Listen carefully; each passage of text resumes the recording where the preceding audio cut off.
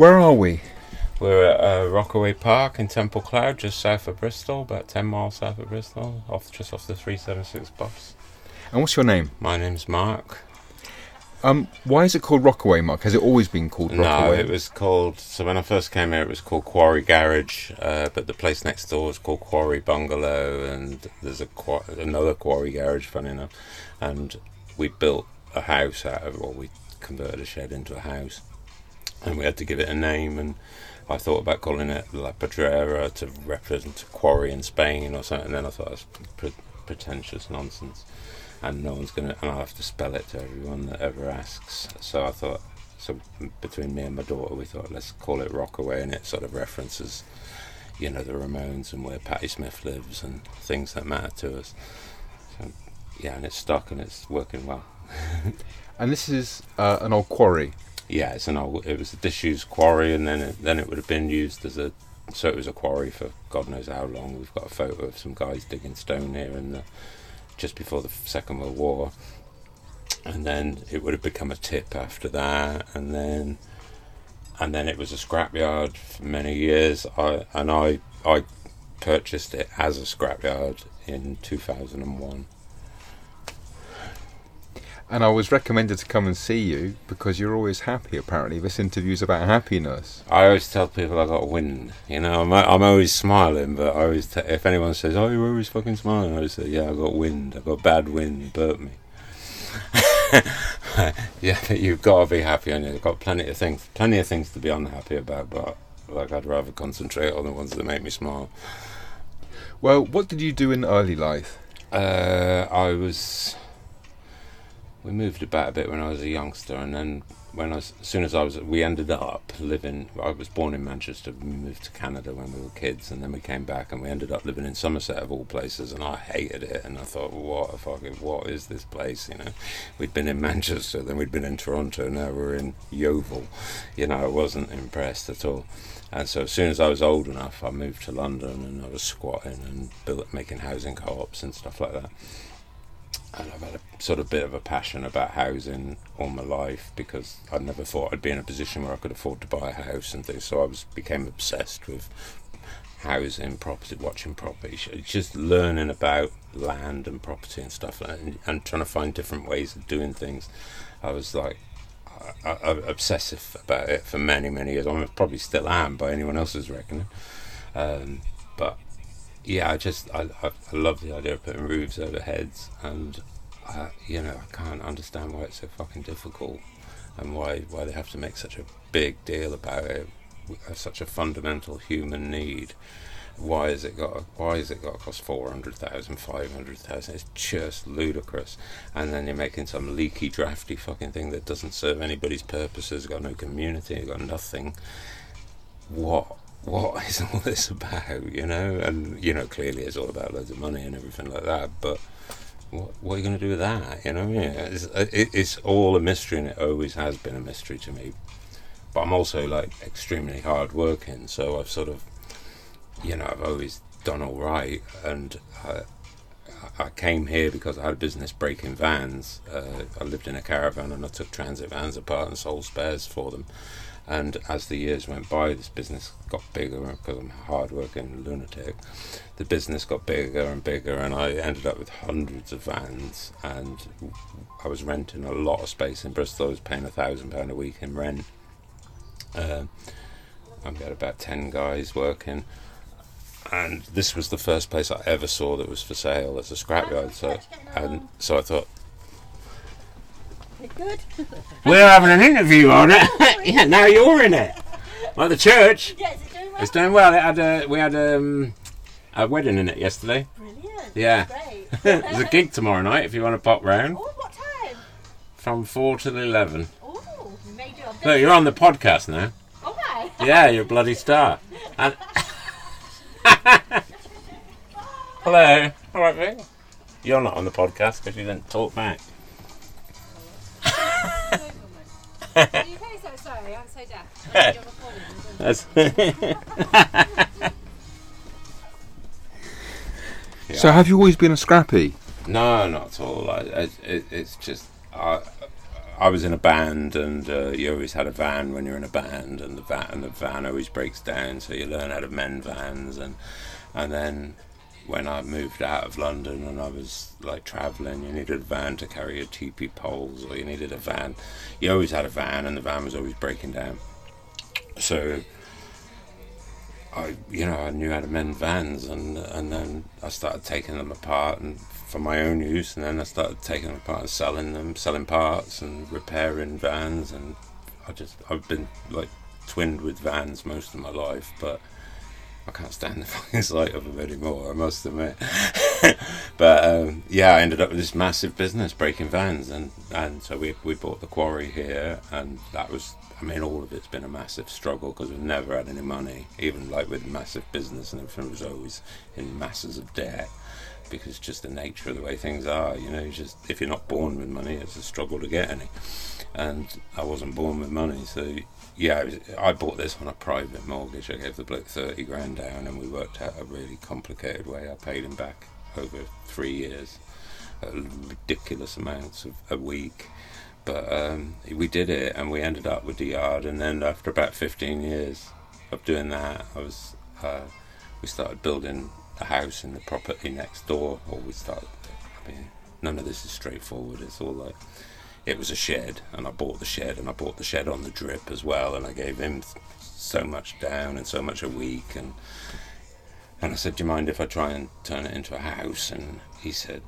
do what you like, as long as you pay me the money. So I was like, I paid him the money. I started turning it into a house. I had a lot of arguments with the council and the authorities, and I mean, I've always had a lot of arguments with the council and the authorities, so it was pretty much like standard, but this was quite important because but we were building a house, and I split up with my kid's mum, and I came here and she kept our house, and I came in with my daughter, and we started building this house and running the business, and we got too involved in the house and lost interest in the business, and the business started going downhill, and one thing led to another, and eventually the business went bankrupt, and it was like really terrible, and we had a half-finished, completely illegal house, and a business that had gone bankrupt that was next door, and it was just like, what on earth are we going to do?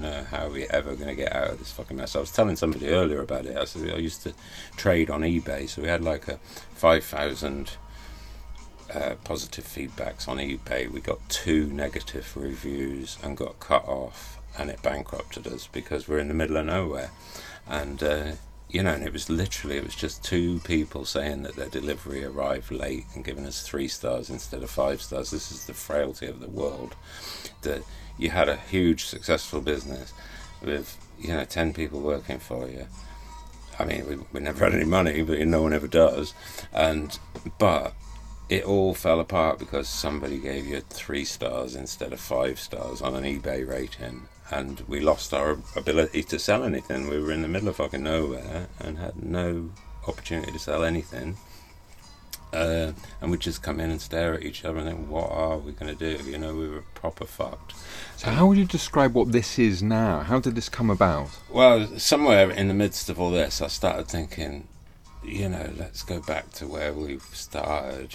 What did we care about initially? And what I cared about initially was like art and music and politics and stuff that I was really interested in, and I'd put all that to one side to some degree so that I could go and make some money, so that I could buy somewhere to live, and then that had morphed into this big business and one thing and another, and then I virtually lost it all again, and we did lose it. We lost the business, but we managed to save the yard because a friend of mine lent me 50 grand, and that bought the bank off, and it was terrible times, but they wanted to take my ex-partner's house off her because it was a tangible asset, and Rockaway wasn't a tangible asset. It was just a pile of old shite in an old disused quarry that could, for all you know, have 4,000 bodies underneath you, so they didn't want to take any risk on the value of this at all.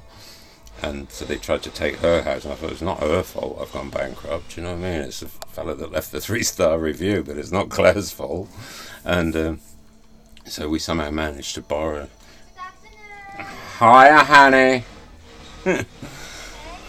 And It's great, isn't it? Because people just keep walking past and saying hi all the time. You couldn't be happier, really. That's why I'm happy. And I can't remember where we got to, but one way or another, I started thinking, let's do the things that we really care about, which is, you know, this art and music and stuff. And I thought, if only we could find a way of hanging on to the place, and maybe we could rent out a little tiny unit and a little studio, and then see if we can make some more studios. But we had like nothing to work with. It's hard to imagine now, because it just looks so rich and varied and full of life. How would you describe how it looks? Do you have a name to describe it? No, it's entirely impossible. I was thinking about it. I was trying to get to sleep last night and everything. To somebody who's never been here, it makes no sense whatsoever. And if you try and describe it to them, they just think you're mad. And it just, because you can't say, oh, it's like such and such, or it's like so and so, or, you know, have you been to so and so? It's like that, because it's fucking not. It's not like anywhere you've been. And you know, it's got similarities to festival sites, or to, you know, squats in Europe, or to art spaces in America, or it's got similarities to lots of places, but it's a melting pot of those things. And it's not, so there's carpenters and woodworkers and screen printers and painters and graffiti artists, and there's all many manner of people that beavering away and working here.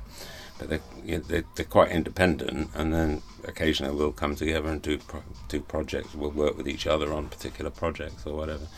We put on gigs. Last night we had a wedding. We do anything that sort of appeals to us, and we don't do anything that doesn't appeal to us. It looks like you've got a great sense of humour. It's very visual here. You've used lots of different jokes. I mean, it's just I like it to amuse the kids. I don't know, you know, and I don't mind whether the kids are 15, 5 or 60, but I like amusing the kids, and I like them going like, what the fuck, how did that get up there, you know, and putting stupid things in stupid places, and then everyone's like, how did it get there? How did you get that up there? Why is that up there? What's the point of this, you know? So when you come up the hill here, what's the first thing that greets you? There's a old London taxi that says "Welcome Home" on it, which we were at Glastonbury Festival this year, and one of the people that lives here runs Shangri-La area, and she rang and said, do you want this taxi, you know? And I had a taxi there before, but the taxi that was there before said "A cab" on it, because it used to say cab, and it took about 5 years, but eventually somebody thought to put the A in front of the cab, so they said "A cab."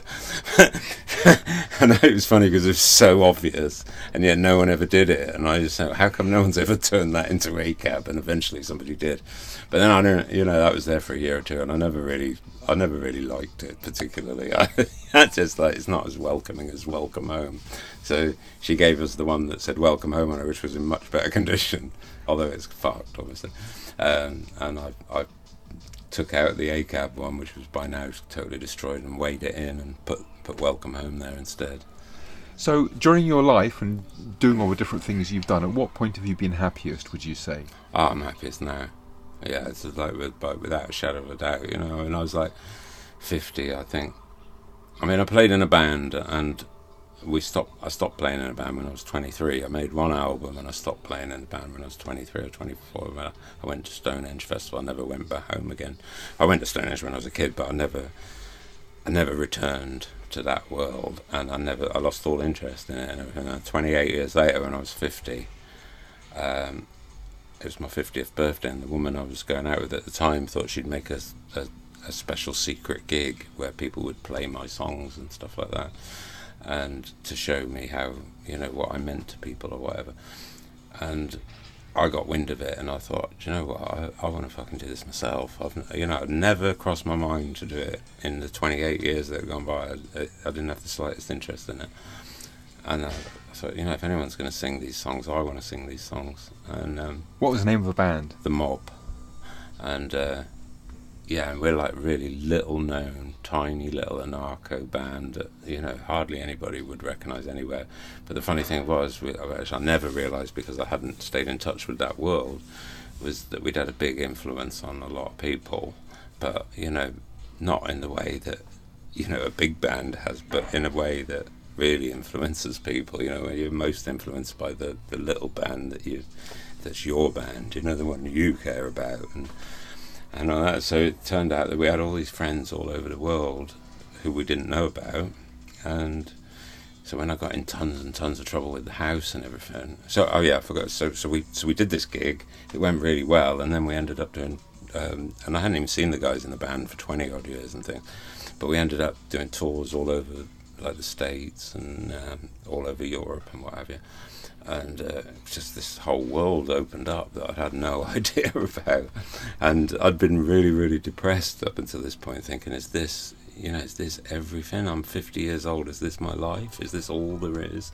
And I was really, I didn't get on well with my ex, and I was having a horrible time, and I hated it. And I was driving here every day from Chippenham, and it took me an hour to get here and an hour to get home, and I was just like, what on earth are you fucking doing this for? You know, why? And you'd get home and no one wanted to talk to you, and it was just absolute shite. But, you know, as much as anything, you can turn it around, you know. I'm 61 now and I've never been happier. You know, it's like, and I get on really well with my ex, and I get on really well with my current wife, partner. So what was the answer, Mark? What the answer? You're doing what you care about, doing what you believe in, being true to yourself.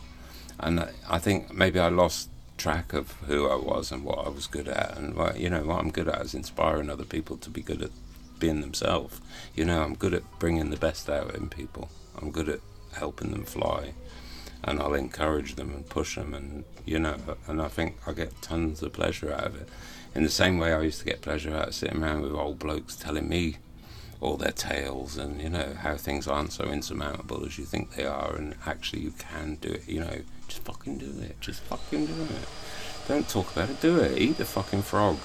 If you've got, do you know this book, The Eat the Frog? Well, it's a simple concept. If you've got 20 things to do today and one of them's eat the frog, eat the fucking frog. Eat the frog first, and then everything else is a piece of piss.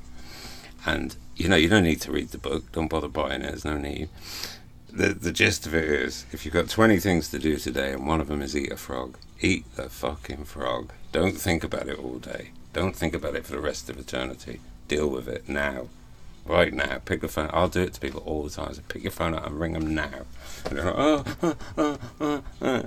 I mean, it's easy. You press the button. You're now dealing with your issue. Well, it seems like this is attracting good people. Yeah.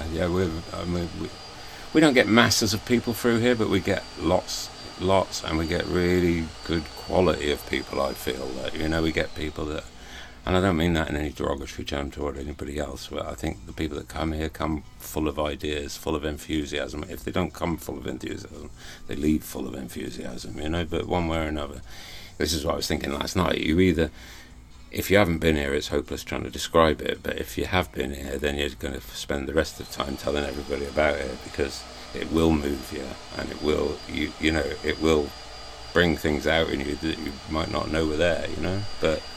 Would you call it a community as well? It's sort of a community, but it's not as much of a community as I'd like it to be, but then a lot of that's probably because I'm a bossy fucker who tells people what to do. But then that's also part of why it works. I've been in communities, I've been in cooperatives, I've done all sorts of things, but I think even in the best anarchist cooperative ever invented, you still, if you're sailing a ship across the Atlantic, you still want somebody at the wheel, because otherwise it is going to go wrong. And that doesn't necessarily mean that you're at the wheel and you don't do any shitty jobs. I'm also as you're well aware, I've been pumping the sewage here all fucking day. I'm not frightened of doing the shitty jobs. I don't want to pick the best jobs for me and leave the shit for other people. But I think in any community you need, someone has to be driving the ship, or at least sort of pushing it in a direction. But yeah, it's never as community as I'd like it to be. But can you say what its purpose is in that case? Are you renting out homes and workspaces? Yeah, I rent out homes and workspaces, and as a result, I'm not in the same sort of financial trouble that I have been most of my life. I still owe the guy 50 grand because I haven't paid him back, but I'm comfortable, and I'm very happy with where I am, and the money that I get, I'm all the time, putting back into making more of it. This is what I'm I've got no desires to have a new Range Rover or anything like that. I don't give a monkeys about it. I've bought and sold cars and vans all my life. I'm not impressed by fucking nonsense. It's just a shiny piece of shit. It's just to get me to Tesco's and back. I do not care about it. And I spent a whole lot of my life caring about this sort of thing because I had to, but I don't care about it. And so, yeah, what I do care about is building things and making things and making cheap, affordable spaces for people to be creative and to live. And, you know, nothing here is expensive. Nobody ever complains about the cost of their unit, you know. Like, no, you'll never hear that from anyone here because everybody knows that it's dirt cheap and supportive and what have you. And, yeah, and then I've got my church project, which is... Do you want me to spew forth about Please that? do, explain that. Alright, so one of the buildings here, this is my current thing, so I'm welcome the opportunity to talk about it. So one of the buildings here is it's called a Quonset steel, American steel building. It's curved, sort of defies description really, but it looks a bit like, what does it look like, a pig ark or something like that? You know, but it's big. It's 8 meters across and 10 meters long. And when I first put it up, I had a visit from the council rating authority, the business rates department of the council, and they said, you're going to have to pay business rates on this building as it's an industrial unit. And at this time, is that going to drive you mad? That It's okay, it's a shame. yeah, it's the sound of Rockaway. It's somebody's always grinding or cutting stone or building or welding. Anyway, it stopped. So he, where was I? It'll come to me. Have a cup of tea while you're waiting. Was it about getting permission to put it up? Yeah, it wasn't about the permission to put it up because I didn't bother getting permission to put it up. I'd already put it up. So yeah, that You was. said somebody came to see you. Yeah, the people that came to see me were the business rates department. So you have to pay them on if you have premises, you have to pay like you do in a house. You pay rates. If it's a business, you pay business rates. And they said this building's subject to business rates. I said no, it's a church.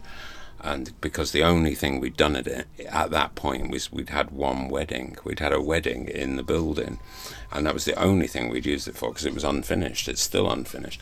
So I said it's a church. It's not a building. It's not a business. It's a church. Churches don't pay. I assume churches don't pay business rates. Churches don't pay for anything. They tend to get other people to pay for things, you know. And I thought to myself, oh, all right. So this is the case. So. Anyway, they went off, and then they came back and they said, you can't have a church because you haven't got, you need to have a recognised religion. You can't have a church unless you have a recognised religion. So I thought, all right, so what's that entail? I mean, like, this is all like a red rag to a bull, you know what I mean? If you sort of like, you want to provoke me, then I don't mind. I'm all up for it. And so I thought, so what does that entail? What do I need to be a church? What do I need to be a religion? So I looked it up. The first thing I come across on Google, it said you need 60,000 people. So it turns out this isn't true. It doesn't make any difference. It makes for a good story. Nothing in religion's true anyway. It's all just made up. So I thought, well, that's perfect for my religion. It's all nonsense. It's all made up. I need 60,000 people. How about if I get 60,000 people and I asked them to give me £10 each to join this church, one-off fee. There's no, you haven't got to pay every week. I'm not going to send a plate round or anything like that. But if you give me £10 to join the church, and I get 60,000 people to join. That's £600,000. I'm now in the business. I've been quite good at business in my life. I've been quite shit at it too, but it doesn't take me long to work something out.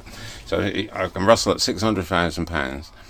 I can build a really, really beautiful church, and it will be a monument to our people, and it'll be somewhere that people can come and they can engage with it. And I started thinking, I like this idea, and if I sell, and then I thought, and if I get everybody a T-shirt that says Chapel of Unrest at Rockaway Park, and I get £20 off each of them, including the membership and the T-shirt, I've then raised 1.2 million.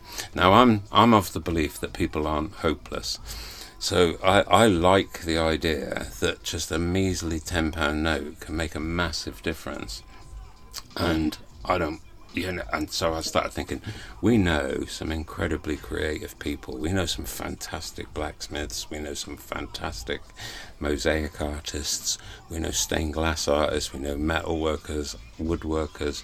We can make a beautiful church, and it doesn't have to have anything to do with religion. It is a religion, obviously, for the council's purposes, but I've long since lost interest in what the council had to say about it. Anyway, I'm now carried away with the idea of building a church because we need a church, because it's important for us as a people to have a place that recognises. And I started thinking, so the last few years we've had a hard time, it's been good being here because we're outdoors and the wind blows through. So I never felt too much at risk from COVID. Although, I certainly wasn't denying it or anything, but I felt that we were a good place for people to meet up because they could sit outside and the wind's blowing. And I thought, the wind's blowing through this church because we've never finished it. We've never finished the frontage and we've never finished the rear. And this has been really convenient because now we're in a pandemic. It's a safe space, it's a safe haven. The wind blows through, you can still sit in there, you can still communicate with people. We can still go forward as a people, whatever that might mean. I don't know whether we're punks or bikers or skinheads or hippies or freaks or weirdos or anarchists, whatever it is we are, but we're sort of in opposition to the status quo. We're not really happy with the way things are going, and we've been saying this for some time now. We think you're barking up the wrong tree, and you haven't really convinced us otherwise. So I'm digressing a bit, but then the need for the church just became more and more and more apparent. And the more I started thinking about it, I was like, well, this is typical churchly behaviour as well. Poor people give me £10, I spend it on gold. We make a beautiful place that's, this is what churches have always done. And I started ridiculing it and laughing about it, thinking it's hysterical. And then my daughter, who's very clever, said, you want to stop ridiculing religion so much, Dad, because you're actually quite a spiritual bloke, and maybe you should acknowledge the spirituality. So I start welling up a bit. But so then I think she says I've got this book about science and belief, and it's like, I'll lend it you. So I read this book, and there was basically 7 tenets in this book, most of which I'll forget, but the ones that stuck in my mind were: people need places to come together and sing. They need to be able to come together as people and sing together, because it's actually quite uplifting. This harks back to the band, things like that. People need places where they can commune with things greater than themselves, sort of like something like nature or whatever, that they can feel. And this is quite a natural environment, despite how totally unnatural it is. It's nestled in quite natural surroundings. And it somehow feels natural to us anyway, it feels like a natural, because it's a place where we're naturally comfortable. So anyway, and the other thing was that people needed places of pilgrimage. And that pilgrimage was really quite important in human development and what have you. And that, it was often frowned upon through history and everything. People didn't really like you going on pilgrimages because you'd tend to meet up with other like-minded people and fornicate and take drugs and get pissed and come up with revolutionary ideas and be a fucking nuisance. And that wasn't really in the interests of the status quo, so they were sort of not really fond of pilgrimages. But there is actually quite a big human need for pilgrimage. So, armed with all this information from the book that Rosie recommends, I just, the more I thought about it, I was just going, we really need this church, We really, really actually need a fucking church, And I started asking people, what are you doing here? And they said, well, I was at so-and-so's place, and they suggested I call in here, and I'm on my way to Glastonbury, so I thought, well, I'll call in at Rockaway, because somebody told me it was cool, and blah, blah, blah. So you're on a pilgrimage, are you? And I said, well, yeah, I'm on a pilgrimage, yeah. And then this woman said to me one day, she'd come all the way from Scotland, and I started spouting on about the church and things, and she said, well, funny you should mention it. She said, because when I got out of the car, the first thing I did was go and sit in the church and just have a couple of minutes on my own and all that. And I started thinking, this bloody church is, it started off as a stupid joke. It started off with me just ridiculing the council over the business rates, but it's actually turned into something really quite important, and I think it's going to end up sort of defining me in the long run, because I'll end up being like this stupid idea that's going to get you, you'll end up quite well known over it, and it's only costing anyone a tenner, and people quite like the idea of adding a tenner towards some mischief making, or whatever it is that we do that uplifts other people. What's the name of the church? The Chapel of Unrest. And So, what else? Somebody else had written in your book, the congregation. So I've been I've been telling this story to people for about a year, and they kept saying, "Here's a tenner, here's a tenner." I said, "I don't want a tenner yet. I'm not ready. I haven't got the infrastructure. I'm not ready to deal with it, and I know it's going to be a big thing. I know it's going to be a pain in the ass, because someone's going to get wind of it, and the TV will show up, and they'll say this lunatic's building a church, and then I'll be all over the fucking news, and more tenors will appear, and I'm sort of aware that this is very likely to happen. So I thought, I'm not ready for it. Don't give me any tenors yet. I've still got things to do. And eventually we took this caravan, the caravan we sat in, we took it to Glastonbury, to sort of Glastonbury Festival, to try and represent what it is we do here. And I was telling this guy who came in about the church of the Chapel of Unrest, and I had this idea, blah blah blah, and he said, "Here, take a tenner." And I said, "I'm not ready for a tenner. I don't want your tenner like I've been saying to everybody else." And then he said, "No, take it." And so I took his tenner, and then his wife said, "Me too," and she gave me a tenner too. So then I got this big book out. It's like a massive church book that my partner had got off a friend of ours. Funny enough, the same friend that lent me the 50 grand to get out of trouble. He does house clearances, and this book was in his stuff. And Marta said, "Can I have that book?" And I said, "Oh, I don't have the fucking book. We've got enough shit without having this." It's a huge book.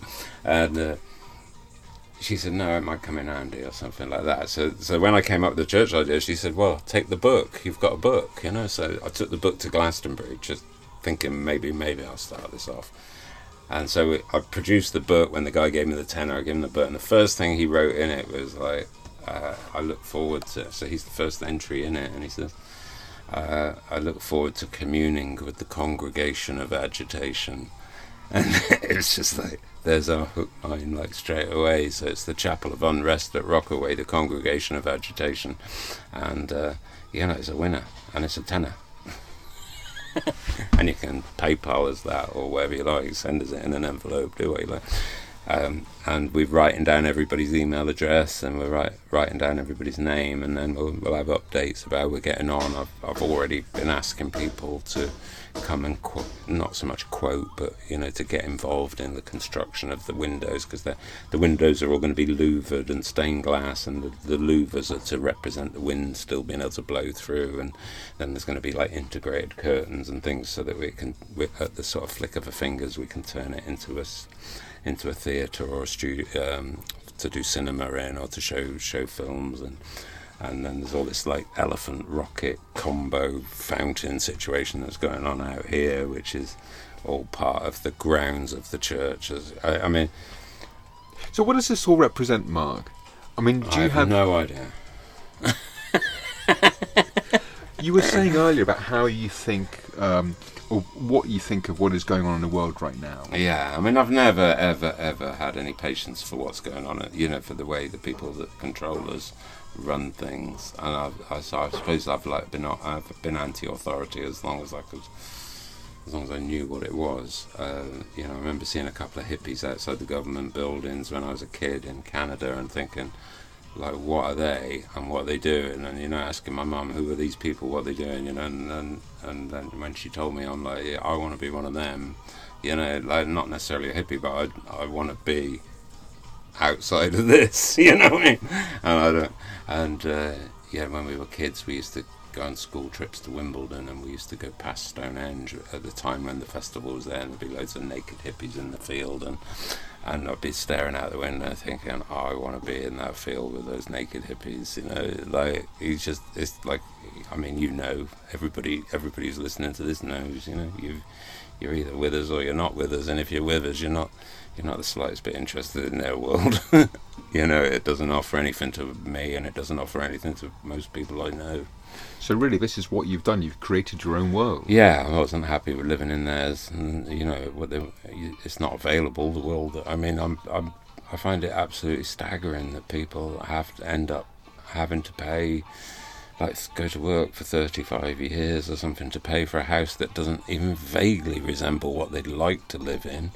And, I just find all this, I've never been able to get my head around it, and it's just, we can build beautiful places for £20,000, I mean, and that'd be more than we've spent on most of them, it just seems so ludicrous that we're all on some treadmill to pay for something that's just not what we want anyway. And you've been sucker punched left, right and centre, haven't you, and drawn into, paying for a car that you don't want, you don't care about, and you're going to be paying for it for the next 12 years or something. It's not... Or that maybe you've been made to feel a lot about, and it doesn't mean anything at all. Yeah, and somehow deep down inside, I mean, I went for therapy once, some years back, because I was like, I couldn't understand why I wasn't interested in shit that other people were interested in. I was like, sat in my car, and I had a good car because I used to buy smashed up cars and vans, and I used to repair them, and I quite liked having a nice car, but I liked having a nice car because it didn't cost anything. I'd bought it for 400 quid smashed up and fixed it. So I had a £5,000 car, but it only cost me £1,000. So, I like that. I always liked feeling like I'd done all right. But I would never have felt good in a car that I paid all the money for. I just couldn't get my head around that. I never have been able to. I'd much rather buy something that's broken and fix it and get the joy and satisfaction of bringing something back from the dead and not creating any waste. I'd much rather do that every time than go out and buy something. I can't imagine anything worse than having the money that you could go out and buy a new car, because why would you want to do that? I don't go anywhere particularly. So for people listening, what lessons do you have for them in order to find happiness or to be happier? What's worked for you?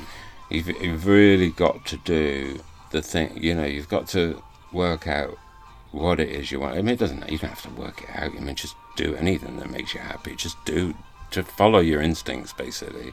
And if you come up with an idea, do it. Don't convince yourself out of it. Don't talk yourself out of it.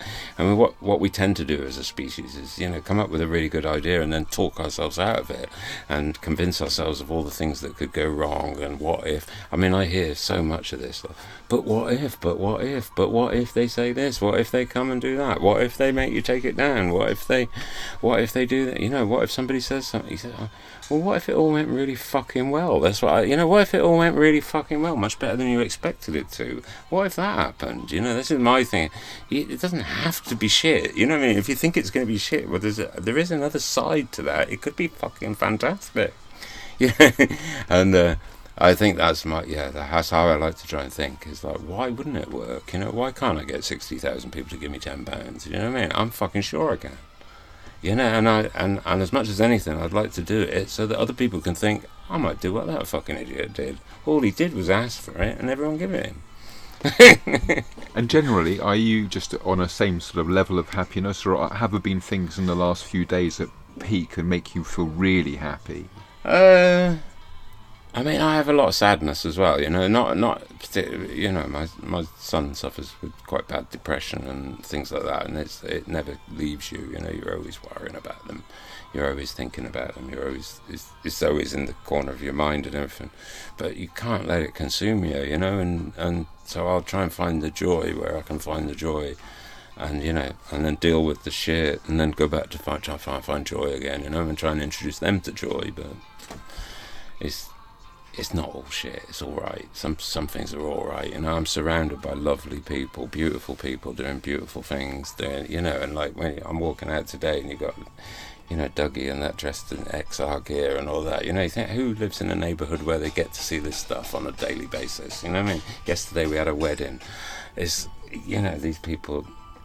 They were so moved. They'd had some really unfortunate luck, and then they'd got married, and it was a turning point, and they recognised all that in the church. You know what I mean? And you think, how fucking lucky are you to be able to do that? to create. I mean, I quite often say I'm in the magic making business, but that's what I like doing. You know, I like pulling something together that's just like, well, that didn't look very likely, and he fucking pulled it off. You know what I mean, or whatever. And you know, you'll fail sometimes, but you know, you'll win sometimes too.